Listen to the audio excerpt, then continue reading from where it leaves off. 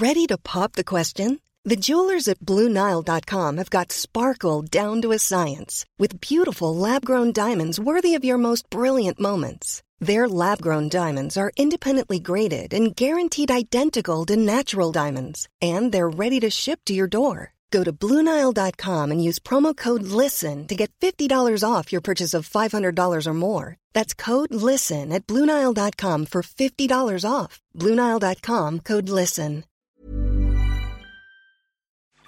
Hi everyone and welcome to Pixels, a podcast for the discerning gamer.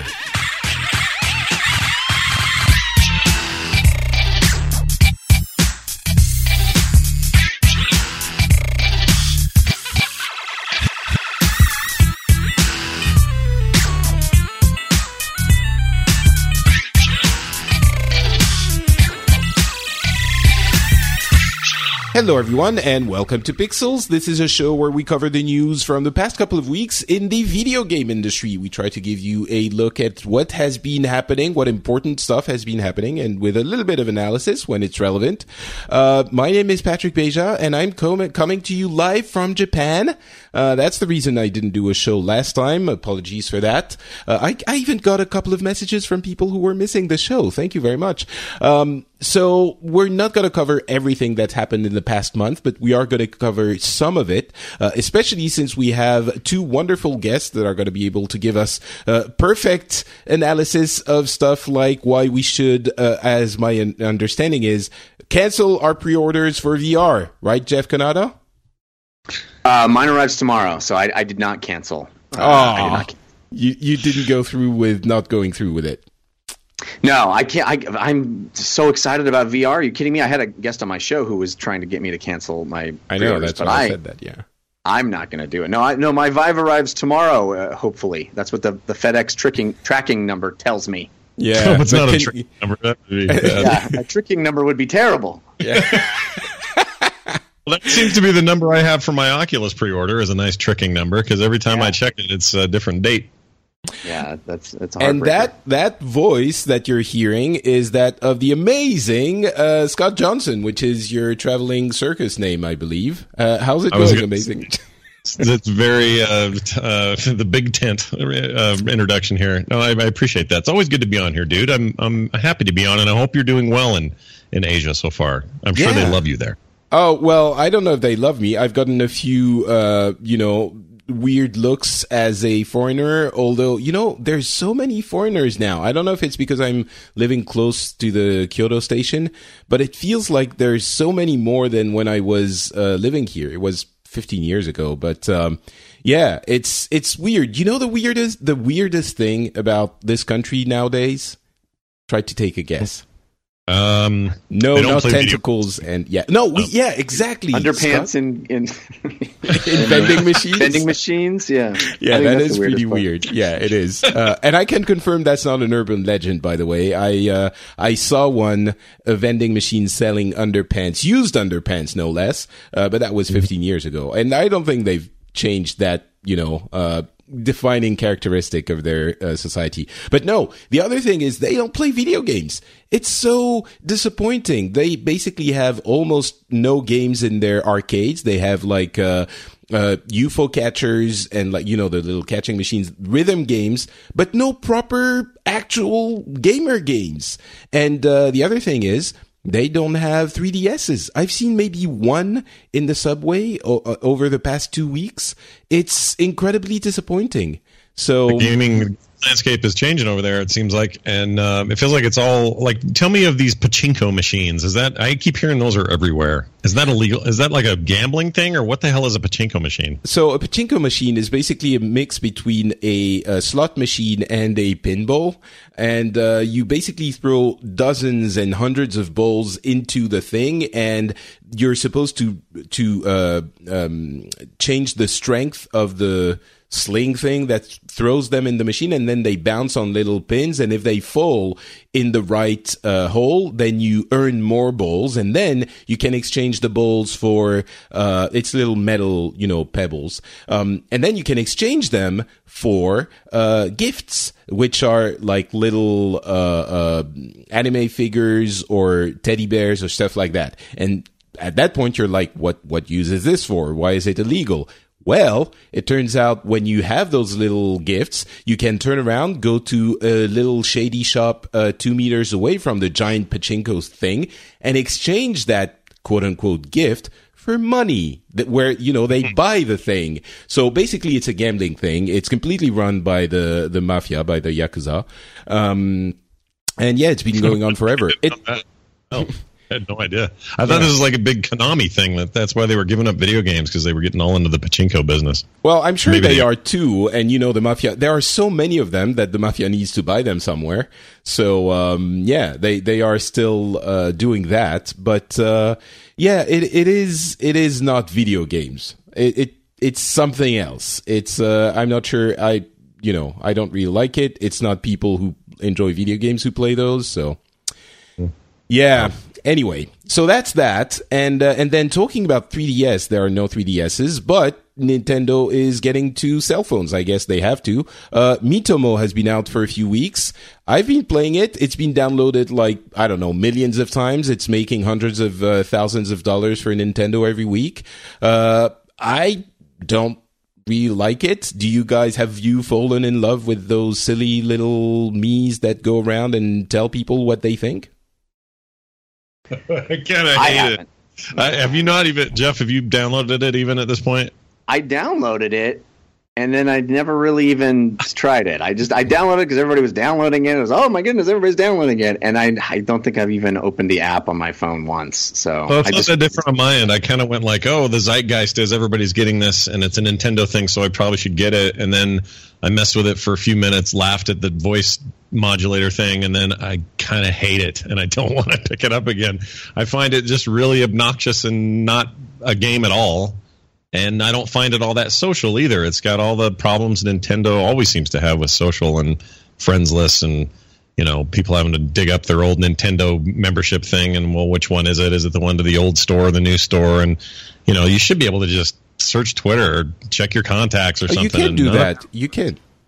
The Twitter thing I don't think was there at launch anyway. Maybe it is now, but it wasn't there when I tried it. Okay. It annoyed the hell out of me because I was like, well, I got like 3 friends and this is dumb, and I quit playing it.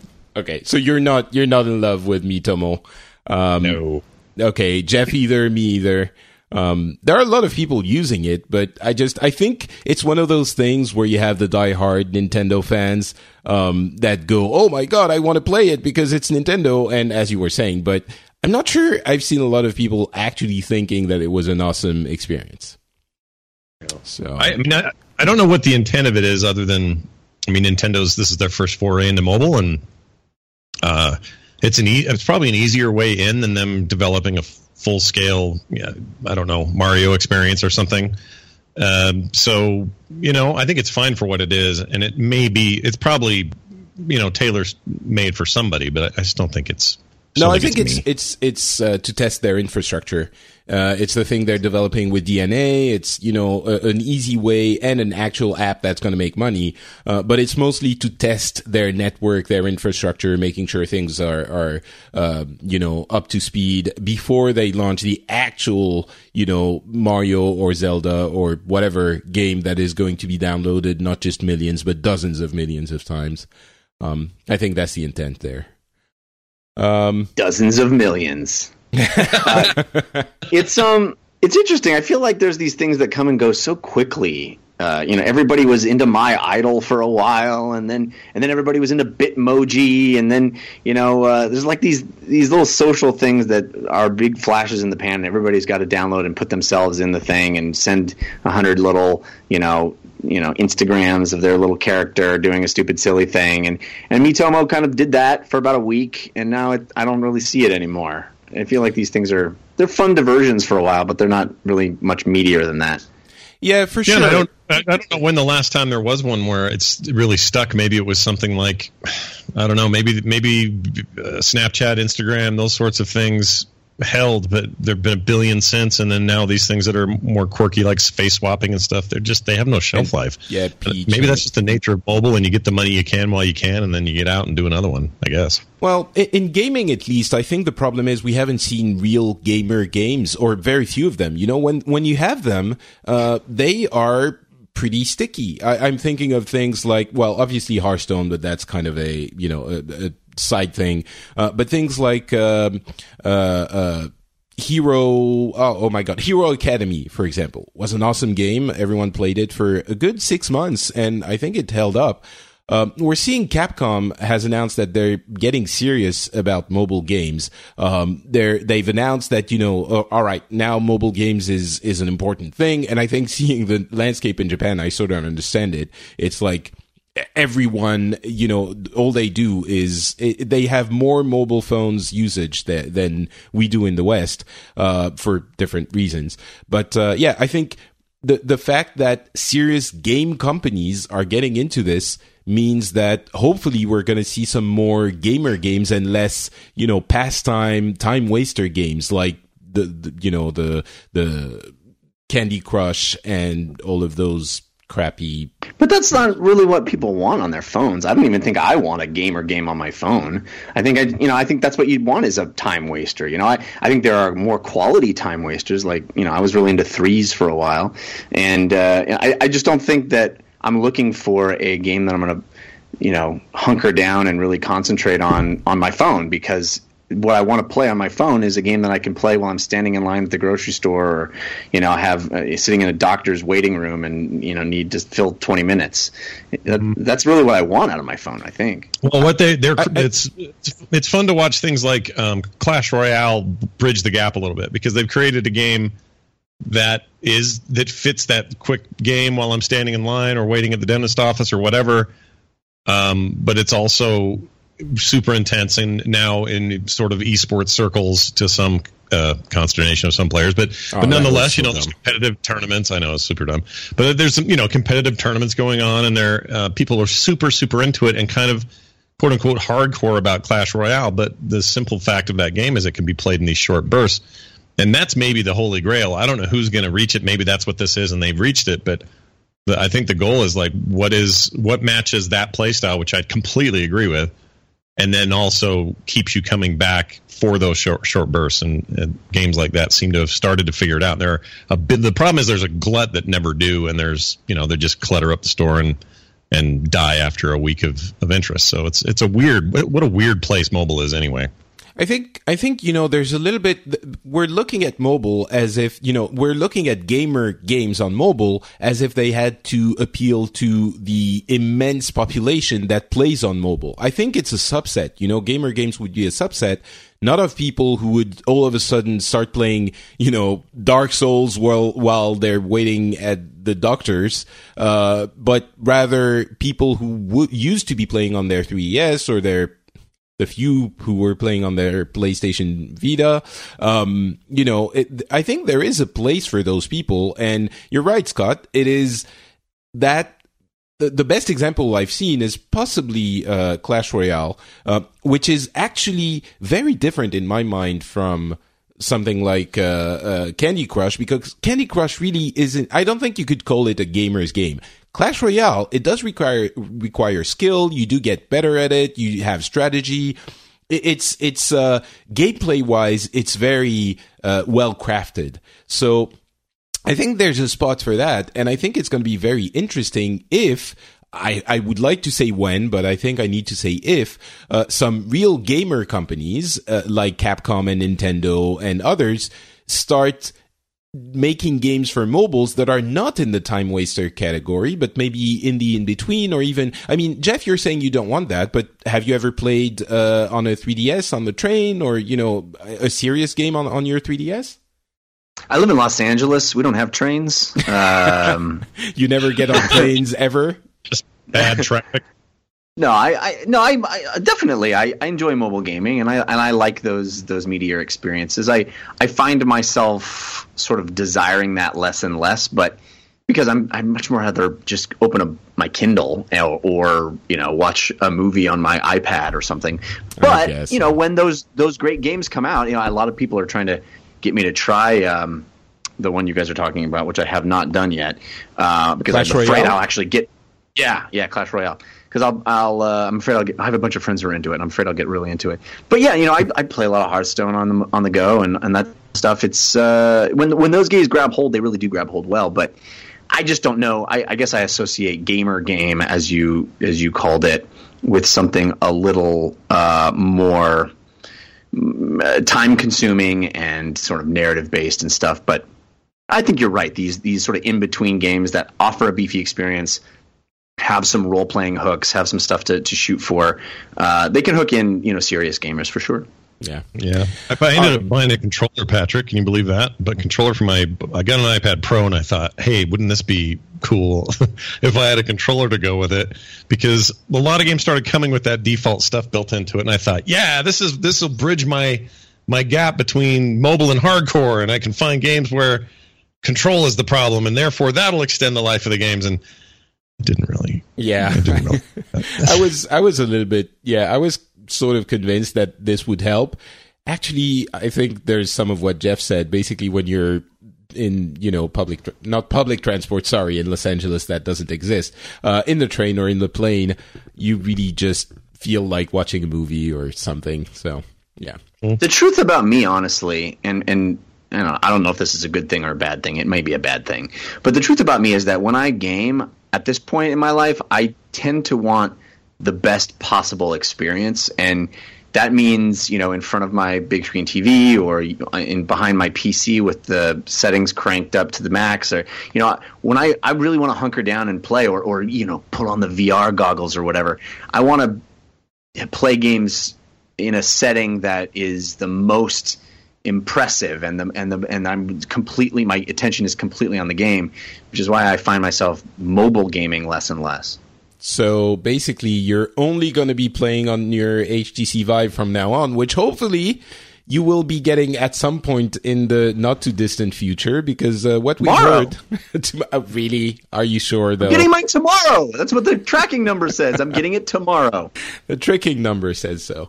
So basically there's been issues in manufacturing and delivery for both the HTC Vive and the Oculus Rift. A little bit more serious on the Oculus Rift side. It seems that the shipments have been delayed for weeks, if not months. It's sort of a little bit surprising because everything seemed to be in place, but I guess they are both sort of, HTC is used to manufacturing consumer products. Maybe Rift is just a company starting out, but both have had issues. So the HTC Vive is more back on track, let's say. Some of the ordering issues were due to credit card billing problems and stuff like that. But everyone who has gotten them is saying that it works pretty well. The experiences are cool, although maybe lacking some long-term killer apps, killer games. But yeah, you're looking forward to yours, Jeff. What is your? Both Jeff and Scott. Did you order one, Scott? You ordered the Rift, right? I ordered a Rift, and at this point, I'm questioning what I should do given the delays. I think I'm 2 months from when they told me originally, and it keeps changing. And if it changes a third time, I'm probably going to cancel it and get a Vive, and which is really too bad. It doesn't mean I don't want or don't think that the Oculus isn't going to be something great. I have fully expect it to be great at what it does. But I hate this thing. It's not even that it's not that I can't wait. I just hate that I'm being told that this thing I thought I was supposed to have in May, I'm not going to get told. Yeah, it's like Christmas is next week, and then you get to the next week and you say, wait. So in 3 weeks. Christmas is canceled. No Christmas for you. Crap. Yeah, that is what it feels like a little bit. So all my friends getting Vives or who already got their Oculuses, I'm incredibly jealous and wish I had it. And I'm to speak to your whole thing about killer apps. My expectation going into this is that there wouldn't really be any right off the bat, that it would take a while, that would be mostly impressive sort of tech demos. And I think I'm okay with that because what I'm most interested in VR is not finished, polished, complete games. Those are interesting to me, but it's not my main focus. My main focus is what are the experiences I'm going to have with this thing that I cannot have in any other way. And that stuff's going to come over time. It's going to come through weird indie developments that no one's thinking of right now. It's it's not going to be EA with the first greatest thing. It's going to be them, trying to catch up to somebody else's wacky idea. It'll probably come from kind of more of a grassroots effort. So it's that stuff. Visiting places I'll never see and seeing worlds that can't exist and stuff like that's more interesting to me than Eve Valkyrie or most gamey games that have been shown so far. Very reasonable. Jeff, I guess I think you're the person that has been the most excited about VR that I've heard, at least in the in my environment in the podcasting and online.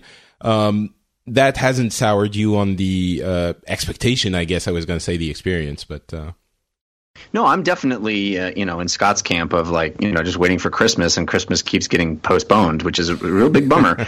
But it's still Christmas, it still feels like it's going to be Christmas when it finally is Christmas. It's just, I ordered my Oculus. I was sitting there as soon as it went on sale and was refreshing and trying to get through, and the website kept crashing. And I finally got my order in 12 minutes after it went on sale. And now I have been told that end of May is when I should expect my Oculus, which is a full 2 months. 2 months after the thing was supposed to have quote unquote launched, and that's very disappointing. If you can't fill that amount of orders when you have so much lead time. I mean, these orders were being placed in February. This should not have been a surprise to them how many they needed to fill, and the communication has been poor. There's this vague thing about component shortages, but it's like, how do you not know that when you have such a long build up to the release? And it just seems like it's been handled very poorly, and it is very frustrating. But I do think these experiences are going to be worth the wait. Yes, at the beginning, we're not getting the type of long AAA experiences that I hope we end up getting soon, but that really has more to do with the fact that developers are just starting with this technology, and they really have to completely relearn all of the things that they take for granted in games. They have to relearn how to do cameras. They have to relearn how to progress a story forward and not make you backtrack, because it feels weird in VR to have to twist your head around and go back where you came from. And all these really interesting lessons that are being learned because this is a completely new technology. And I find that very exciting, because I think that's going to really rewrite the rule book in a really exciting way. And we're not going to get, as Scott mentioned, we're not going to get just the same old experiences over and over. We're going to get some new things happening. And I got a chance this week actually to go to Insomniac Studios, the guys who make Ratchet and Clank and a bunch of other stuff. And they just announced one had already been announced, but they announced 2 more VR exclusive games for the Oculus. And some really exciting, interesting stuff. And this is from a big AAA developer. And Edge of Nowhere is this really familiar third-person action game that feels like a Tomb Raider or a Uncharted type game, but done in VR. And VR makes it more exciting and more present. When you jump over a chasm, it's crazy because you look down and you see how far you could fall, and it feels like you're really there. And they had this other game, Feral Rights, which is it's like a Zelda or a Darksiders, but you get to transform into this monster. And again, it's a third-person action game. So it's games that they're used to making, but done in VR. And I think it's really exciting. And I am ready to have these brand new experiences and feel something that's fresh and exciting in the video game space. And feel something. Finally, I can feel something. Well, I understand. I think it's very as gamers and as enthusiasts of anything, I think it's always that there are a few moments every few years where you feel like there's a potential for something new and different and powerful, and VR definitely has that potential. And I think it's cool to get excited about stuff, right? There is an inherent positivity, joy. Yeah, you're right. Exactly. Thank you. Joy in getting excited all together and thinking, yes, this is going to be awesome, right? And that definitely is there for VR. Exactly as you're saying. What I like to compare it to is the era of video games when we got into 3D, where it took like 2 or 3 years for developers to figure out where to place the camera and how to handle the 3D worlds. And that took a while. People forget now, but games used to be graded and ranked on like how good the camera placement was, and whether or not it would get stuck in the background or that kind of thing. And I'm sure it's going to be the same thing for VR for a while. Those manufacturing issues, though, make me think. Some listeners start making fun of me because I always say I think Sony has a leg up on all of this, and you'll see, and Sony is going to be, selling so many of those. I think that's also something that Sony is used to, is manufacturing large scale consumer products, and they're going to be on the shelves everywhere. I think that is yet another reason why Sony, I think, is better placed in that race than the others, even though the product is arguably technically inferior. Go ahead, Scott. Well, I was just going to say, for me, more than the technical inferiority side of it, there's the problem I'm going to have with the Sony, and I want the Sony, and I actually think I'm kind of with you on its potential to be more mass market. And for me, it's more attractive as these guys know retail. They've been shipping game consoles and high demand products for years and years and years. I don't expect weird rookie delayed shipping, part shortage type vagaries from them. So that's their advantage for me. The disadvantage is I just don't see the weird underground strangeness that's going to come out of these other two. These other two are going to inspire guys in their garages, 2-man teams to do things that we never thought of. And Sony's got a relatively closed system. They're open to third-party developers, but they're not really interested in kind of the wacky stuff you have to install weird and sideload in a funny way and make functional and really, really get down and dirty and get your hands dirty the way both Vive and Oculus are going to allow people to get. And it's like the difference between PCs and consoles. It sort of carries up. So that's my current sort of view of that landscape. I'm curious what you'd say. I'm totally with you on that, but I actually think that may end up being a very positive thing for VR, because I think if really the way most people get into VR is in a closed system, that hopefully Sony is smart enough to really buckle down and say, hey, we are not going to certify anything on this thing that gives people nausea, that dips below a certain frame rate, that that they can really preserve a very positive experience for the end user. I think that may end up being a good thing, because all that side-loaded fun stuff that you and I are excited to do also is fraught with peril, in this phase for the sort of end experience. Yeah, I completely agree with that. And it's funny, in light of that, what we know is coming with not that we know this for sure, but that Sony's at least considering bringing PSVR to PCs.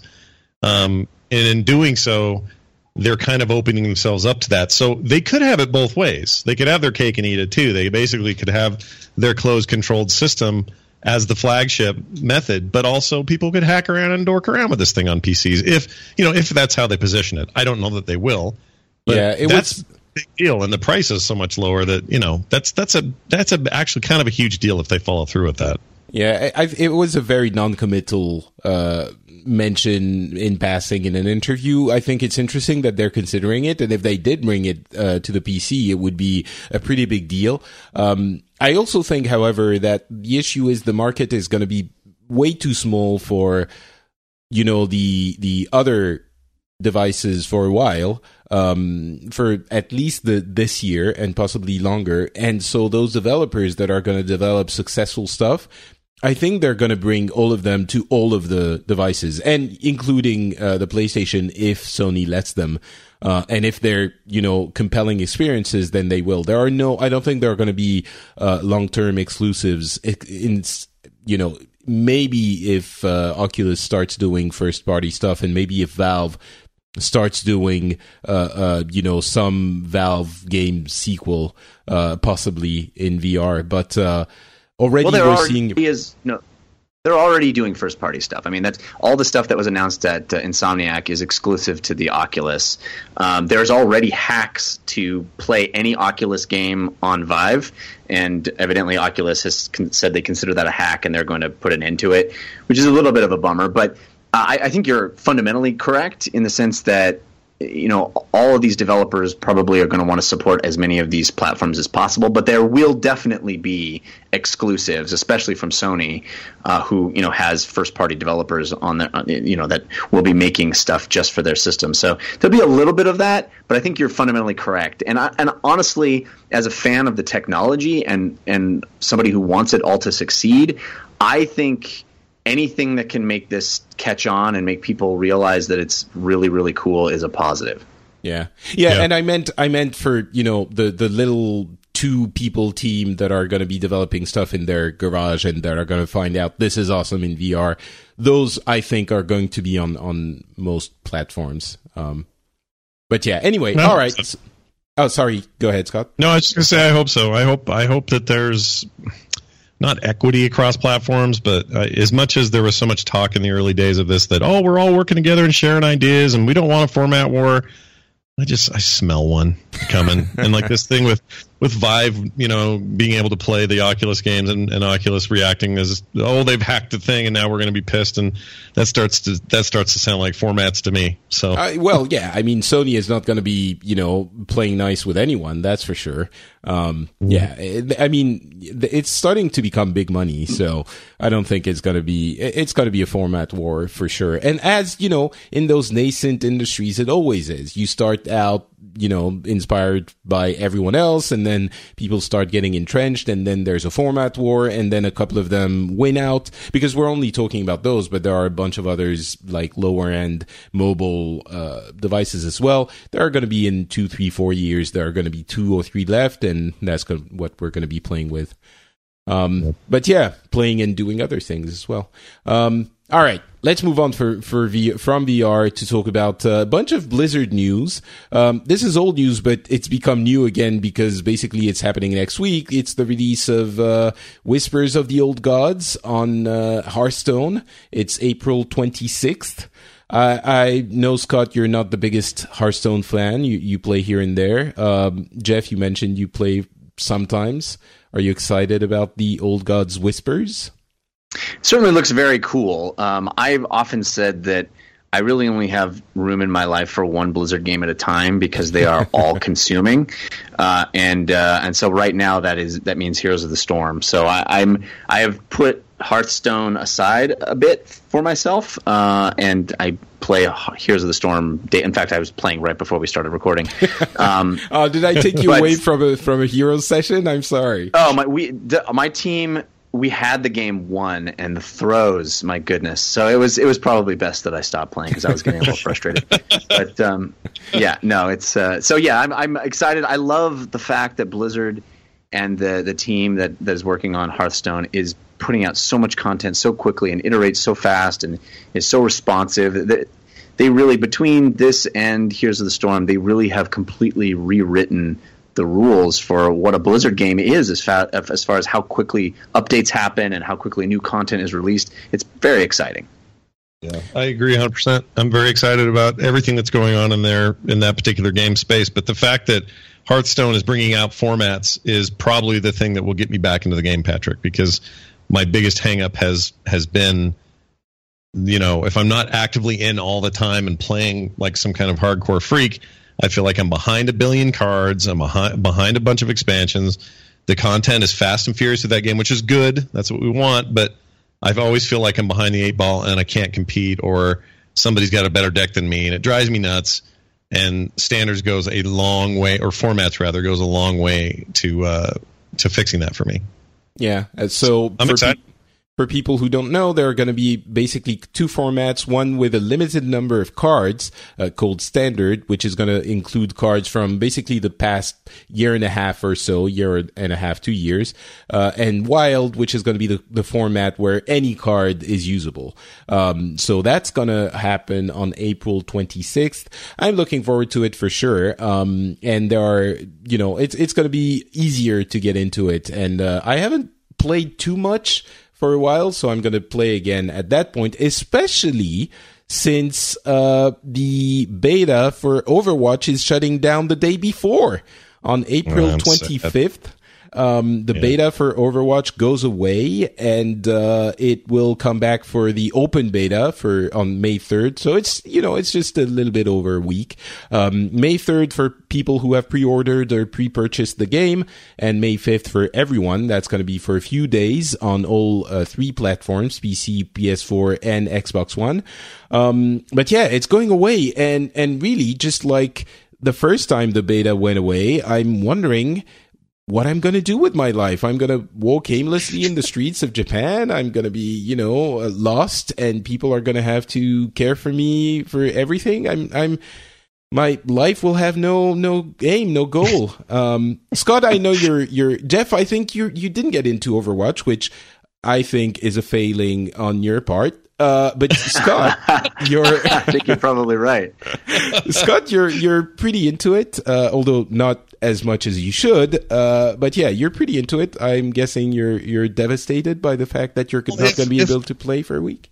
If by pretty into it you mean I play at least a couple times a day, then yes, I'm into it. I love that game, and I am so excited for retail release. And the only time during the beta that I haven't touched it in the 9 or so months that we've had it is during that free beta weekend over the weekend, last weekend.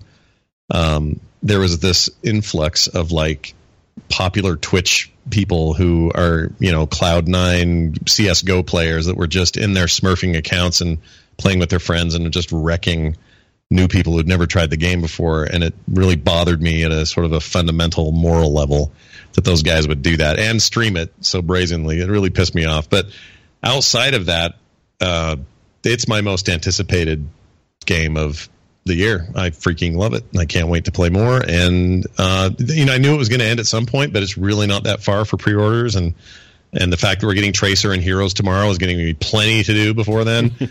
But between those two games, and that's the other reason Hearthstone just kind of sits. Like Jeff, I mean, I'm trying to get this and Overwatch in, but between those two games, I don't have the time. Do you want to hear the worst thing possible, Scott? Yeah. The new WoW expansion is scheduled to drop mere days before my child is due. My first child. Oh, dude. How is a person supposed to function? You're about to exit. Let's see. You're in full adult release. You're about to exit that, go back into alpha mode, and then enter beta, and then you'll get about high school age for the kid. You'll be about to release again. Now your whole everything about your life's about to change, and that's going to be really interesting to see what you're able to squeeze in there. Dude, I just realized that today. I logged on to Here's the Storm, and they have that splash page on the new, on the launcher, and it said, "Here's the WoW Legion. Legion release date." And I was like, wait a minute, I didn't realize. Like I've been there for every WoW expansion for 10 years. I've been there. On day one, I've been, clocking the hours. It's all over for me. It's all over. Yeah, well, that kind of game. I don't know how well that game coexists. I mean, so when WoW came out in 2004, I had a 4-year-old, a 7-year-old, and what is she, 10? She was 10, I guess, at the time. So they were old enough to sort of be somewhat autonomous, and I kind of could get some game time in. It's much easier for me now on the other side of it. They're all a little bit older, but yeah, that changes everything. I mean, it's all for the good and all for the better, but it must feel weird to know that in 11 years of a game that you've loved and gone to every expansion regularly, that this one may represent that Warlords may have represented your last real attempt to really go for it. It's crazy, man. I'm a little freaking out. I'm freaking out a little bit. I love that you're freaking out about having a kid, not because you're having a kid, but because it's gonna eat up your WoW time. I'm gonna only be able to play games that have a pause button. Oh my God! Right. But so Scott, tell me, what I hear from everyone is that in the first few weeks or months, it's really, it's the lump, you put it on somewhere in a box and it sleeps, and sometimes it wakes up and you have to feed it, but it's not too demanding. Is that the case, or here's the deal, and I'm 100% confident that this is going to happen with Jeff, because Jeff has the things Jeff likes. Jeff loves video games. He loves film. He loves all the things he loves. And what you end up doing is it kind of, in the early days, they're just like these beings of chaos, and you have to, they're pooping and they're eating constantly, and you don't know why they're crying at 3, and all those things are true.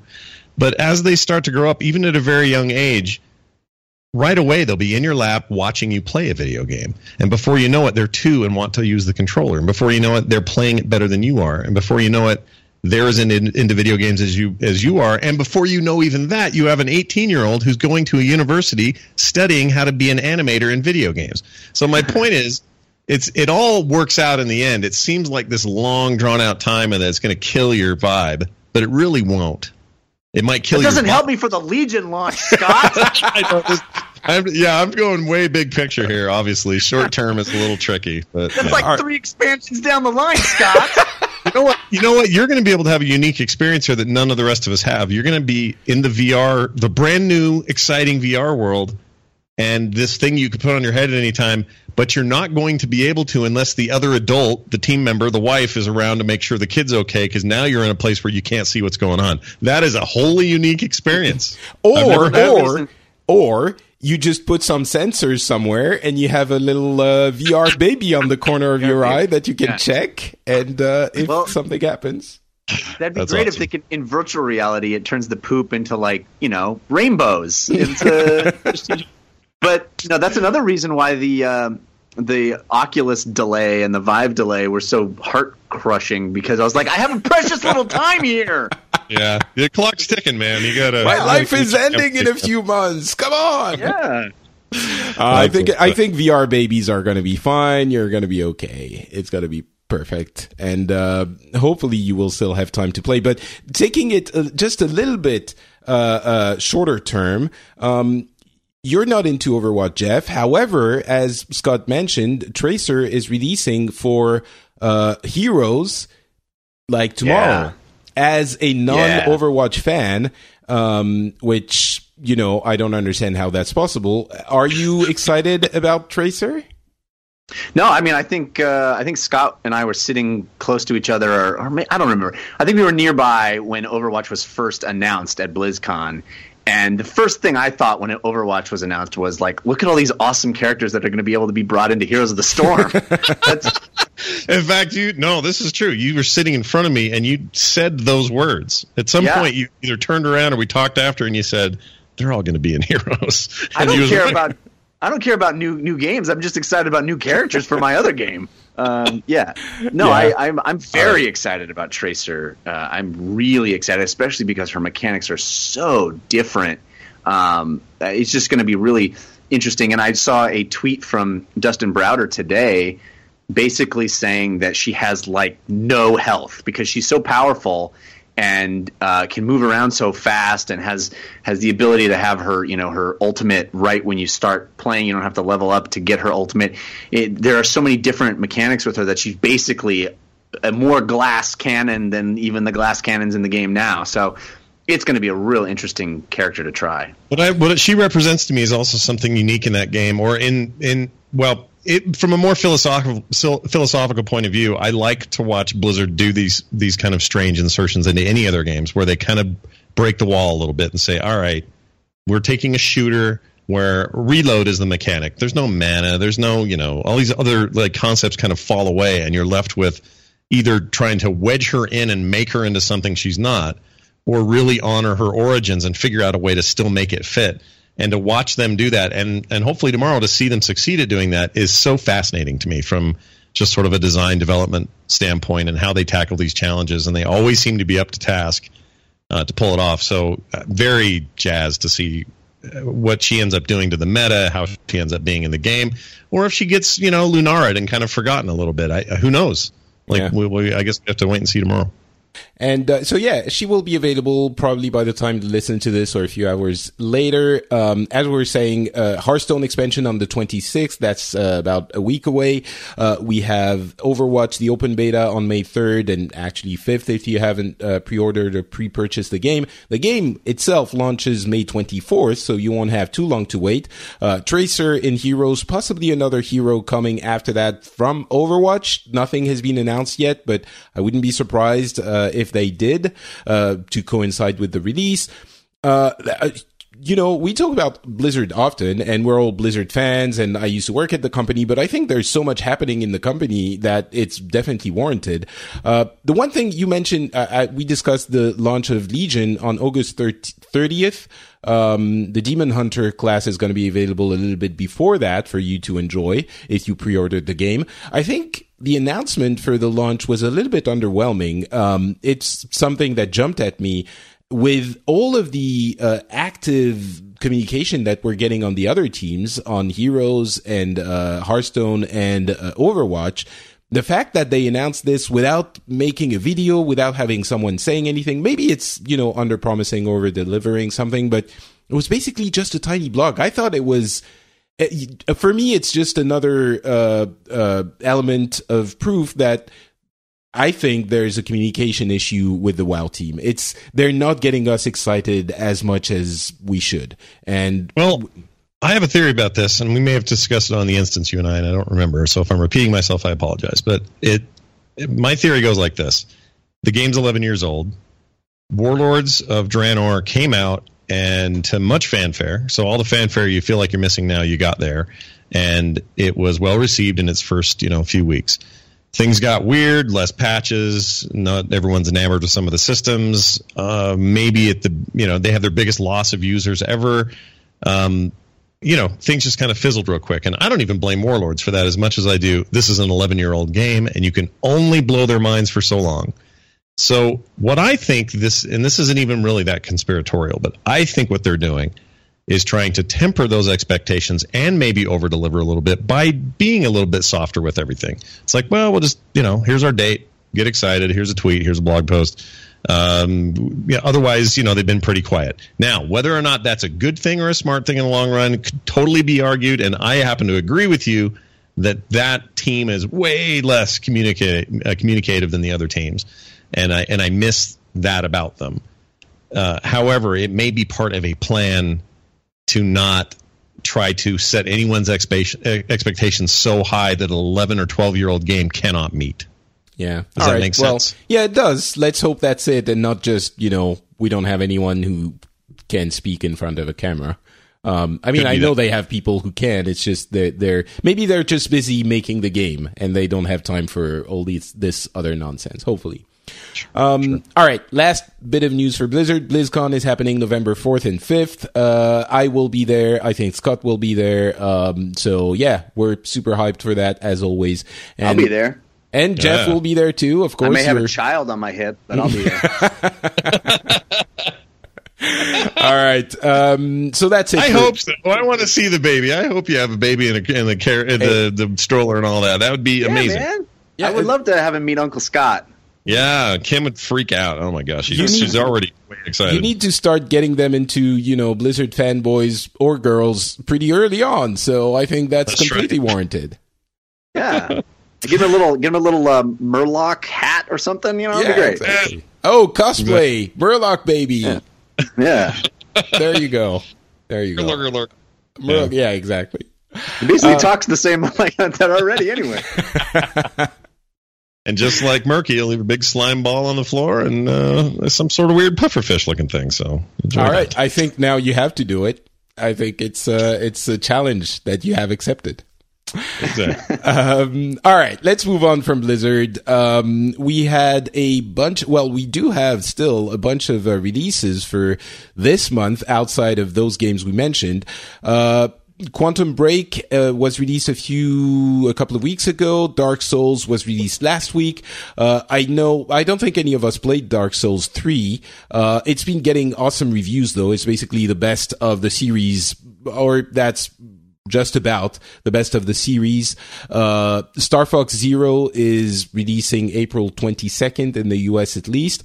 Dark Souls, pretty cool. The best mix of 1 and 2 with some elements of Bloodborne. I didn't really get into Bloodborne. I tried it, played it for a few hours, had that amazing drill sergeant analogy that I gave to Scott on this very show, which I think summarized the game pretty well. But yeah, didn't get into Dark Souls 3. However, Jeff, you played Quantum Break, and so my impression about Quantum Break is, yeah, it's okay. seems fun, but not earth-shattering. Yeah, it was a disappointment for me. I'm a big fan of Remedy games. I really love Alan Wake, and I was a huge fan of the Max Payne series. I really, really enjoy the games that this is that predate this game from that studio, and I was really excited seeing the level of ambition that Quantum Break has going for it. I mean, it's not only just a video game; it's a video game and sort of a television series all at the same time, and you go back and forth as you play it. Is the series integrated in the game, or is it something outside of the game you have to go watch? Well, it's both. mean, you will download it separately. It's a streamed television show that's on Xbox Live, but the game will seamlessly transition into those episodes at certain points. So you'll play, and then it'll transition. You'll make a decision, and then it'll transition into this live-action, fully live-action television show with all the same actors that are in the game, that their digital likenesses are in the game, playing the same roles, and you get like a 20-25 minute television show where you sit back and you set the controller down and you watch it, and then you go right back into the game, which is, I think, a really interesting concept. In actuality, it doesn't really work all that well for me because I sit down to play a video game. I kind of want to play a video game. When I sit down to watch a TV show, I kind of want to watch a TV show. I don't want to be have that be imposed on me which one of those two things I'm doing. So the game itself plays really fun in the action-y, shooty bits. You have all these time travel powers that you get to do that are really cool visually and actually impact the firefights in a really kinetic, exciting way. But a lot of the game isn't that. A lot of the game is just sort of wandering around puzzle stuff and a lot of cutscenes that are in-engine, which are cool, but it's like, well, if I'm watching a cutscene in the game and then I cut to a live-action TV show that's basically a cutscene, why did I watch a cutscene in the game? Like, why aren't all the cutscenes live-action? Or it just feels very strange, and the game itself is... Sorry? Oh, I said, does it feel awkward? Yeah, it's awkward, and the game itself isn't strong enough, I think, to just carry that over and smooth those rough edges out for me, which is a shame, because I think the shooting stuff is fun, but the game as a whole just feels very, very cobbled together from a lot of disparate parts that don't really gel into a cohesive whole. What this makes me think of is the Uncharted series, where arguably you do have some significant gameplay, and you also have, it relies heavily on storytelling, in engine, sure, but it's still, there are scenes, I guess they're 5 minutes long at the most, but scenes where you just sit back and watch what's happening. I think in that game, it's exceptionally well written. It's funny and engaging. I'm wondering which part of it doesn't work as well in Quantum Break, or maybe it's completely different and it's just the image I'm building in my head. But is there a relation there? Is there something to be said, or is it completely different? Yeah, I mean, I think the story is actually pretty cool. I mean, I'm a sucker for time travel stories. I like that particular brand of sci-fi, and there's some fun science fiction concepts here. There's some cool, messing with your head as far as what happened when and who was where, and is he time traveling or is he not? That stuff is all handled pretty cool, but the quality of the live action TV series, I don't think compares with the best of what's on television. It feels more like sort of a bad deep cable show as far as the quality level of the live action stuff, which is unfortunate, because juxtaposing that right next to CG cutscenes, or in-engine cutscenes, which is really what they are, which look really great. I mean, the graphics in the game are very, very good until you compare them to the real world. When you have the actor who was digitized right next to the actor in real life, photographed with a live-action movie camera, you really are shown the limits of digitization. You really are. Right. You really notice, as great as video game graphics are, they don't look like real life, and it almost does a disservice to how good the game looks by putting it right up next to the real thing. You know what I mean? Yeah. Mm-hmm. Yeah, that does make sense. It's a little bit disappointing, especially since Quantum Break was it is one of the huge exclusives that Microsoft has for the Xbox One and actually the PC, even though the PC launch hasn't been as stellar as some might have hoped. But yeah, so the fact that and I was looking forward to it as well. I just happened to be in Japan now that, so I can't really play it, but it feels like I'm not missing too much, which is disappointing in itself. Also, real quick on that, it feels like that game, when it was announced originally with the Xbox One announcement, they had really grand plans for what that would be and other experiences like it and what the Xbox One was capable of in meshing real live action and real gameplay. And like, it was a much broader idea. And then as the year went on, people started leaving, and suddenly that department got smaller. And I can't remember her name, but the one that was sort of leading that charge moved to a smaller department, and it just seemed less and less important on their, the side that was trying to take the two entertainment worlds and put them together, of which this game would be the great beacon of. And then it just became, well, it's a game and we're making it, and Remedy's great, and here's your game. And I don't know if my perception of that is 100% accurate, but I'll bet there are stories that people would tell if we could get the right people. I think there's some of that for sure. I also think, to an extent, this is just speculation on all of our parts now, but I also think that they tried to do this and sort of they realized what Jeff was saying, that it doesn't gel as well as they hoped. That when you put them together, some of it looks weird just because of the fact that it's standing close to the, it's as if I was standing next to, let's say, Colin Farrell. You're like, yeah, Patrick looks pretty good. He's a, handsome person. And then you look at Colin Farrell and you're like, oh, well, okay, well, he's no that. So there you go. And it doesn't work as well as you think it would initially. I like how you picked Colin Farrell. I don't think that would have been my first go-to. It's an unsurprising pick. Wait. Am I confusing two people? No, Colin Farrell's attractive. Right. He is. Yeah. He's very attractive, but he's oddly specific, is all I would say. I guess, yeah. Maybe I should have picked. Wait, who would you have picked?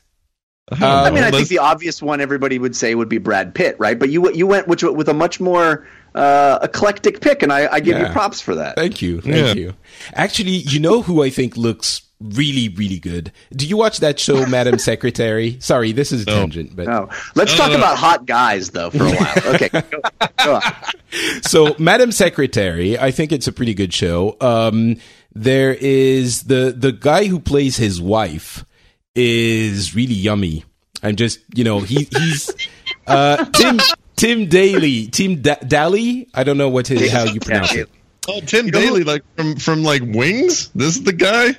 I don't know where he's from, but yeah, no, he was from Wings. Yeah, no, there you go. It's funny. My man crush is also a Tim. For me, it's Timothy Oliphant from. Right. Oh, he's got that dream boat. Thanks for the reminder. My favorite TV show is no longer on the air. Damn it. Right. Yeah. No. Timothy. Yeah, no, I agree. I mean, that I could definitely not stand close to Timothy Oliphant. Oh my God, he is so, and he's gruff. He's like, you know what? Full circle, Jeff. You should try McCree in Overwatch. He's basically the gruff Timothy Oliphant character in a game. Yeah. So there you go. I played McCree. I tried them all. I gave them all a shot. It's not that I haven't found the character that works for me. I was playing, I was playing Mercy a lot. Everybody says play Mercy because it's it's easy to play Mercy. It's just first person shooters in a competitive level.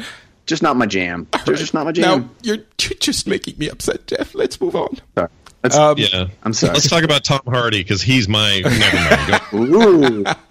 Hey, two Tims and one Tom. I think There you go. Enter the Gungeon is an indie hit. It's sort of a roguelike thing that I don't know much about, but apparently it's awesome. And Scott, you love it. And Stardew Valley is another indie hit that it's got 1 million copies sold. Oh my God. It's basically, what's this silly 3DS game like where you have to bring flowers to your neighbors? Well, it's a combination of two games. So I think the inspiration is clearly from two things. One is from Harvest Moon, an old Super NES title that was more of a farming simulator type thing, and then Animal Crossing, which is a more recent development, or certainly GameCube and forward. I think even the N64 had one in Japan. But anyway, this is kind of the weird love child of those two games, and it borrows much from both. What's amazing about it isn't that it's as well thought out or as in depth as it is, because it really is impressive. If this was a team of 10 or 15 people, or even an old school 100-person team for Nintendo back in like 95, it would be impressive on those levels. It's one freaking guy, does everything, music, programming, all of it. He's some kind of super genius. And if you like those games at all, then you get completely roped in, and you can't wait for the next day so you can see how your harvest did, and then you got to go into town and meet the dude who's going to give you the thing. And there's all kinds of like weird wizards and like supernatural stuff in there. There's a combat element. You go in these caves and you mine for stuff, and you have currencies of various types, and you spend them on things, and you're just always improving stuff. Some kind of weird alien conspiracy going on. And at the core of it, you're just trying to plant turnips in the spring and tomatoes in the summer, and like you're farming crap. And there's just a really, really good loop to it. It reminds me of the Civilization, just one more turn kind of problem. And it's just, in this case, it's one more day, because at the end of the day, you go to sleep and you get up and you go do it again. And you always feel compelled to keep going because there was something you just left that you can't wait to see how it went the next morning. It's a real booger of a game, that thing. And he deserves all the credit. It's insane that one guy put that game together. I can't believe that. And I love that we live in a world where that can happen.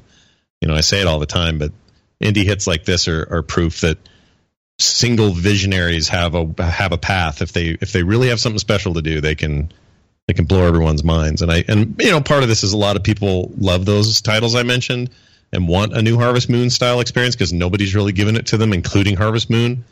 So, why not? Why not this guy? Why not now? Why not PC? That's what I say. Yeah, it's interesting. Anyway, it's really good. Yeah, that this game is out on PC as well. That's kind of a thing that wouldn't have happened 5 years ago, I don't think, or even 3 years ago maybe. But Eric Barone is the name of the dude who is making that game. So props to him. 1 million copies sold. That's pretty impressive. It just came out really 3 weeks ago too. So yeah, he did really well with it, and I hope he continues to. I mean, it just showed real promise. To me, it's like maybe not quite the breadth of Minecraft's impact, but it's that same feeling of, oh my gosh, a guy did this? Whoa. And then to see where he goes next, like Jonathan Blow style, will be really interesting. As far as Enter the Gungeon goes, it is, and this is why I think Jeff's going to want to play it, it's basically Rogue Legacy, but with guns. Top down. It looks awesome. Pixelated. Have you played it? Oh my gosh, dude. I played it at PAX. The last PAX I went, PAX South. And it's awesome. Honestly though, Scott, I'll be real honest with you. I'm kind of a little sick of that sort of Devolver digital art style, that like retro art style is a bit of a turnoff for me. Yeah. It's I'm not going to disagree with that. I think it's a little overplayed at this point. I don't think it's going to stop it. It's like the zombie genre. It's like we're all a little tired of it, but it's going to keep happening. So I don't know if that's good or bad, but I wouldn't disagree. Like a different approach could be fun here. It doesn't have to all look like my SNES is, doing. That aside, the loop in that is really good in the way that Rogue Legacy is. You go into these randomly generated places, you blow up a bunch of crap, very creative, funny stuff like these weird bullet creatures that are basically bullets with faces, and the shotgun ones shoot shotguns, and they look like a shotgun shell, and the little bullets do different things, and the bosses are kind of ridiculous and awesome, and there's just a lot to love about it. My only two complaints is the co-op is local only and lets you you can only be one of the characters if you're the co-op person getting in, whereas the other person has access to these 4 other classes. That's kind of annoying and weird, kind of a weird Mario Galaxy kind of pick up the coins kind of way. It's not quite that bad, but and then what was the other thing? Maybe that's it. Everything else about it I really, really adore. But you're not wrong. Like, we've been retroed to pieces, and this is the kind of game that you could have taken without any more overhead, could have taken a more unique approach to the visuals and come away with something a little less chunky. So I kind of agree with that. But the gameplay itself is astoundingly good. It's really, really good. It's like fourth most streamed game on Twitch or something right now. It's crazy. I have to agree with the retro. How did you put it? Retro to death. Yeah. I'm sort of getting a little bit sick of it. I'm fine with some games being retro, but I think it's a little bit too much now. But all right, just a quick, Jeff. If you need to jet, just let us know. Just have a few additional tidbits. Yeah, I think maybe I will use the opportunity to head out. I appreciate it. Sorry, I have to go record the Slash Filmcast, but I appreciate being on. It was a lot of fun. Thank you so much for being here. Slash Filmcast, of course. DLC, if you want more Jeff talking about video games and board games. And, of course, at Jeff Canada on Twitter, 2 N's, 1 T. Correct. Did I forget anything? Well, there's like 3 other shows I do, but it's fine. That's plenty. I appreciate it. Right. I wasn't going to go the full Jeff catalog. You have to leave some of the mystery, for people to discover. All right. Thank you so much, Jeff. Guys. Have a good day. All right, see you, man. Have a good night. Bye. Oh, right. Night. I meant, day for me, but night for everyone else. Morning. So I guess you're not jet lagged anymore, right? Well, it's been 2 weeks. If I was still jet lagged, it would be kind of weird. All right, let's talk to a Japanese doctor if you're still jet lagged after 2 weeks. Yeah, exactly. Oh, you know what? We didn't. That is the weirdest mind path to take. We didn't talk about Heroes of the Dorm, which I wanted to mention and completely forgot. And the reason I wanted to, this made me think of it, is that it made me think of what you said made me think of a Viagra ad that I saw while I was VPNing to the US for some reason. I can't remember. On CBS, I was watching something. Oh, no, right. I was watching 60 Minutes report on hacking phones. And there was this Viagra ad that made me think of the American healthcare system, which made me think of the weirdness of Heroes of the Dorm, where people compete to get their tuition paid because it's not available. Education is not free in the US, and that made me think of the Hunger Games, where people compete to get. It's weird, and I understand how ridiculous this sounds. I know. No, I love it. I love that you connected all these things had a path for you in this like one continuous brain fart. That's amazing. I love it. So, Heroes of the Dorm, just to say a couple of words about it, I thought the production quality was amazing. Really. And it was, it was compelling and well done. And the new observer mode is stellar. It allows you to follow the action really quickly, really well. And I just wanted to mention the fact that I thought production quality was, I have never seen, and maybe I haven't watched enough of it, but I have never seen an esports event produced so well and so approachably. I just wanted to mention it. Yeah, it was really good. I watched most of it and had a blast watching it. I only really have one complaint about the whole thing, and that's that ASU was so dominant. Won everything, yeah. They just won everything, and they won it so handily that it was like one of those Super Bowls where the other team just sucks, and the whole thing's such a blowout that it's not really that entertaining of a game because it just was like, well, let's watch ASU destroy everybody, but. It once again proved just the level of excitement that those games can provide is unmatched as far as esports, as far as I'm concerned. I loved it. Yeah, had a really good time with it. Yep, I'm looking forward to all the finals and all the other stuff coming up. The summer bracket stuff, and then the winter and all that. And then as we get up to BlizzCon, BlizzCon more and more is a esports event anyway.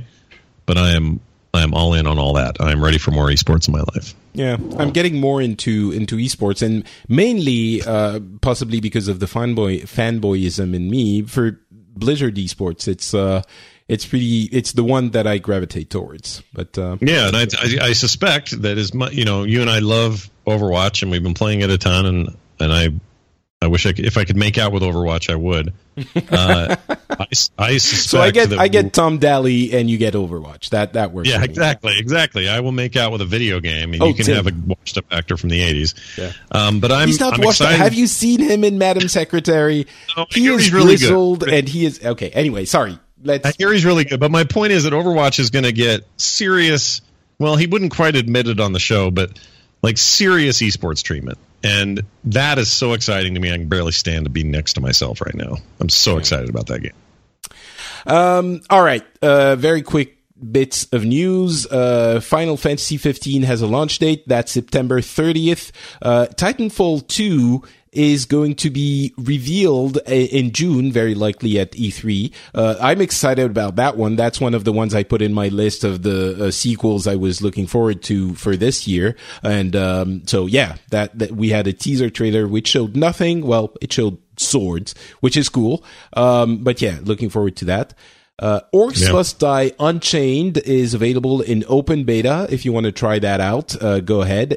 I love the initial Orcs Must Die, and I think that one looks nice. It's still a first-person tower defense, but mixed with MOBA elements. So that I played it. Fun. It's okay. It's good. It's all right. I don't know. I came away a little disappointed. I think Overwatch is ruining me on other games that are supposed to be similar, and even this one had like.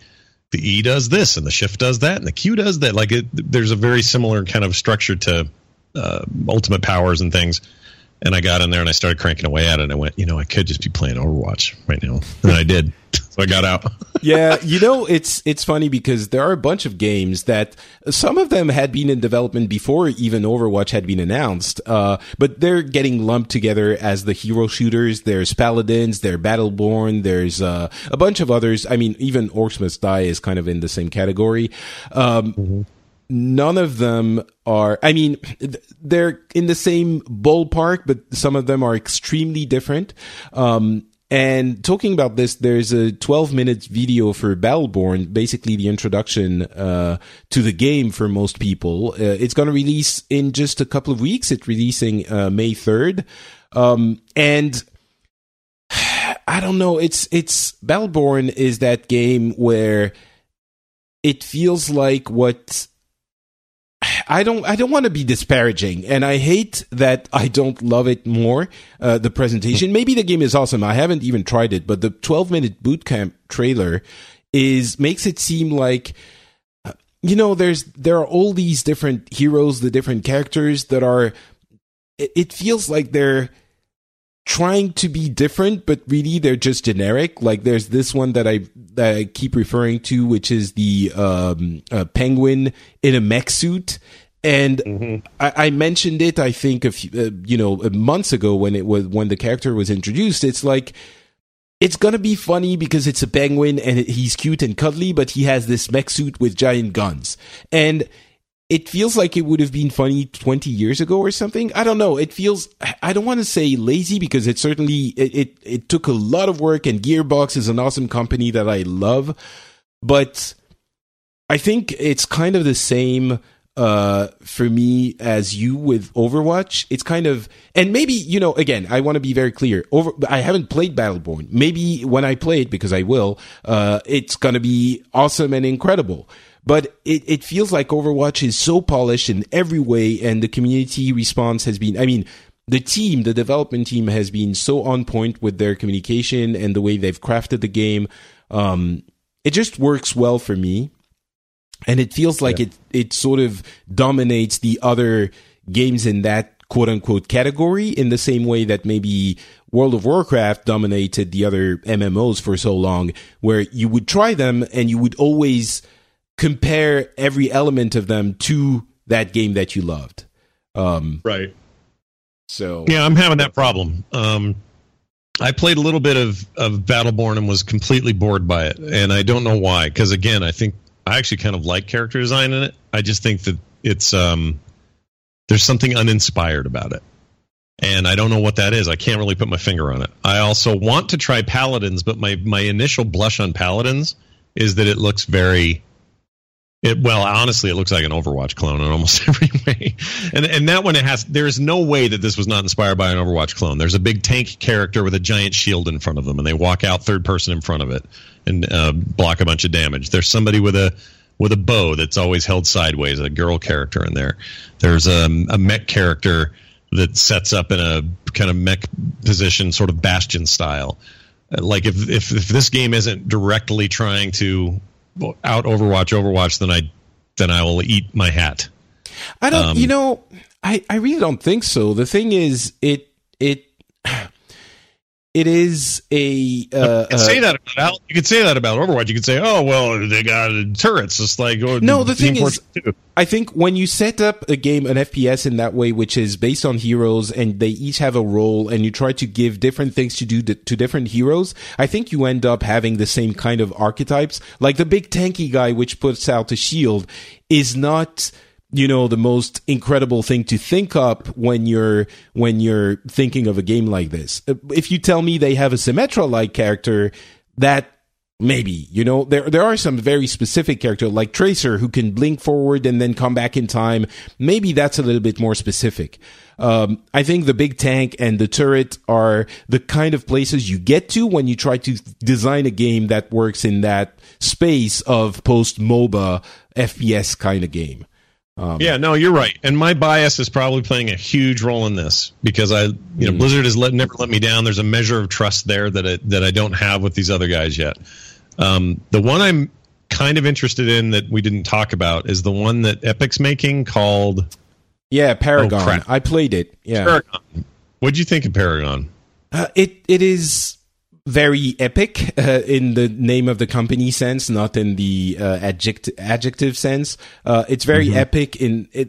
All of the heroes are like badass. It's almost like it's not as much as something like Gears of War, but it's certainly a very like everyone has to be the cool, awesome, like looking at you sideways character.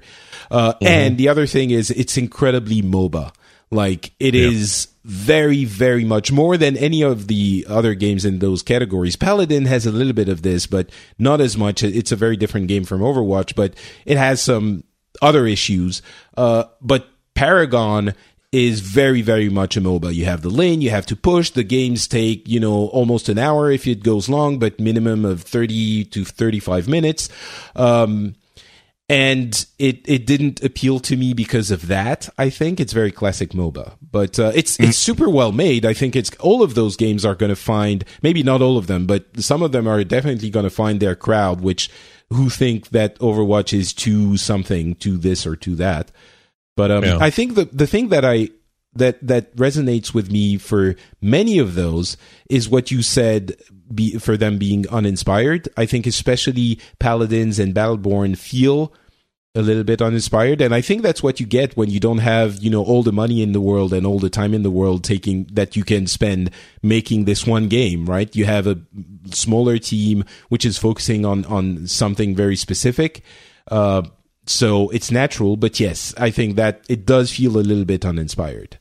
So yeah, I don't know. It's such a weird. This feels like it's Armageddon and Deep Impact time. It's time for all these cloney things to happen.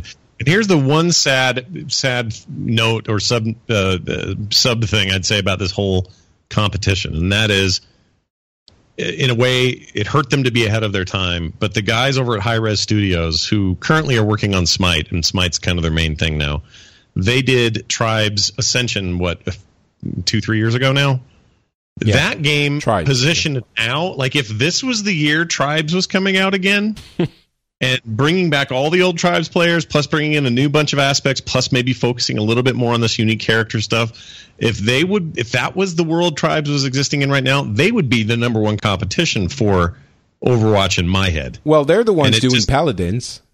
But were they Paladins? Right. I thought they were. You're right. That is Hi-Rez. Yeah. Oh, I didn't know that. No, but you're right. I mean, Smite was basically that before it was a thing, and they're a little bit more MOBA-y, but still, it is that. And you know what? I hate being so. It feels like we're crapping on all of them. I don't think that's what we intend to do. It's just that that's the way it feels now, being immersed in that world of Overwatch. Maybe things are going to work out differently in a few months, and we're going to try all of those because of Overwatch, and we get tired of it, and we go, oh, I wonder what, Battleborn is like nowadays, or what Paladins is doing. But shooters are about to make a big comeback, and I guess I'm pleased just about that in general, and everyone can fight about their favorite brand, and we can get all Coke and Pepsi about it, all people want to, but the idea that shooters are finding their way back, and they're not just military Call of Duty business. that we've gone back to a more stylized science fiction approach is delightful for me, and I can't get enough of it. So I say the more the merrier. Let's see what shakes out, and I'll play whatever's good. Yeah, no, I think you're right. It's kind of like the VR talk we were having earlier with the format wars. Now we're having, a bunch of games in the same genre, which was inspired by the prevalence of FPSs, and as you were saying, we were saying the post-MOBA. This is basically a post-MOBA world. Everyone is inspired by that as well. And there are way too many competitors in that space right now. There are maybe 5 or 6. I think 2 or 3 are going to remain, and there are going to be players for all 2 or 3, because obviously not everyone is going to like everything, and there are some people who don't like Overwatch. I don't know why. I don't understand the way their brains work. How you can't love Overwatch? How is it possible? Game is so good in every way. Yeah. All right. I think that's a good place to end the show. The game is so good in every way. If you didn't get the message, we love Overwatch. So I think that's at least that has been made clear in this show. I want to thank God of Wine from the UK, who left a review on Pixels. He says, great podcast, and a bunch of other flattering things. So thank you so much. He says it feels it's most suited for people who have grown up with games of all platforms, who enjoy reflecting on the experiences and the industry, not just playing them. Great stuff. Thank you so much, God of Wine. If you enjoy the show and want to help us out a little bit, please go to your podcast catalog of choice, be it at iTunes, or apparently it's coming to the Google Play Store soon. And I don't think I can submit Overwatch. I can submit Pixels to Google yet, because I don't have a US account. I'll check it out. But if you find it there, please go and leave a review. Help us out with a few stars, or a good ranking thing, a good marking. It would be very kind of you, and it would help us out. So please do that if you want to. Thank you very much. Scott, where can people find you on the internet? Oh, gosh. Best place is probably between the website at frogpants.com, where it just links to everything that's going on, or they can follow me at Scott Johnson on Twitter. And just put a note out there that upcoming, the 5th, I guess, of May is Free Comic Book Day. And every year I give free prints that I create. Myself and my daughter are now doing it. It's kind of a 4-year tradition, where we send free artwork anywhere in the world to anybody who wants it, as a way of saying thanks for being fans of Frog Pants shows and all that sort of stuff. So there's no hitch, or there's no other reason. It's all free. We're not keeping anything or doing anything weird. We're just sending you free stuff. So if you're interested in that, just keep an eye on my Twitter at Scott Johnson, and details will be posted soon. That is awesome. Give us the date again. I think it's May 5th. I got to remember. Free Comic Book Day 2016. No, I'm pretty sure that's right, but I think it's May 5th, and I'll have something up before that, so that people know what's going on. But actually, I can tell you. Oh, it's May 7th. Sorry, May 7th this year. All right, cool. So at Scott Johnson on Twitter anyway. Yeah. For me, it's at NotPatrick on Twitter and on Facebook. You can also find this show on FrenchSpin.com. And there's another one called The Phillies Club that you might enjoy. That is a show where we get people from different places in the world to get together and discuss stuff. Discuss stuff like the news and how they saw it from the past few weeks or months. It's always a good conversation. It's a great perspective on the way we think things are. And I really think you would enjoy it. So go check it out. It's at FrenchSpin.com. Thank you so much for listening to the show. We will be back in a couple of weeks with another one. Talk to you then. Bye.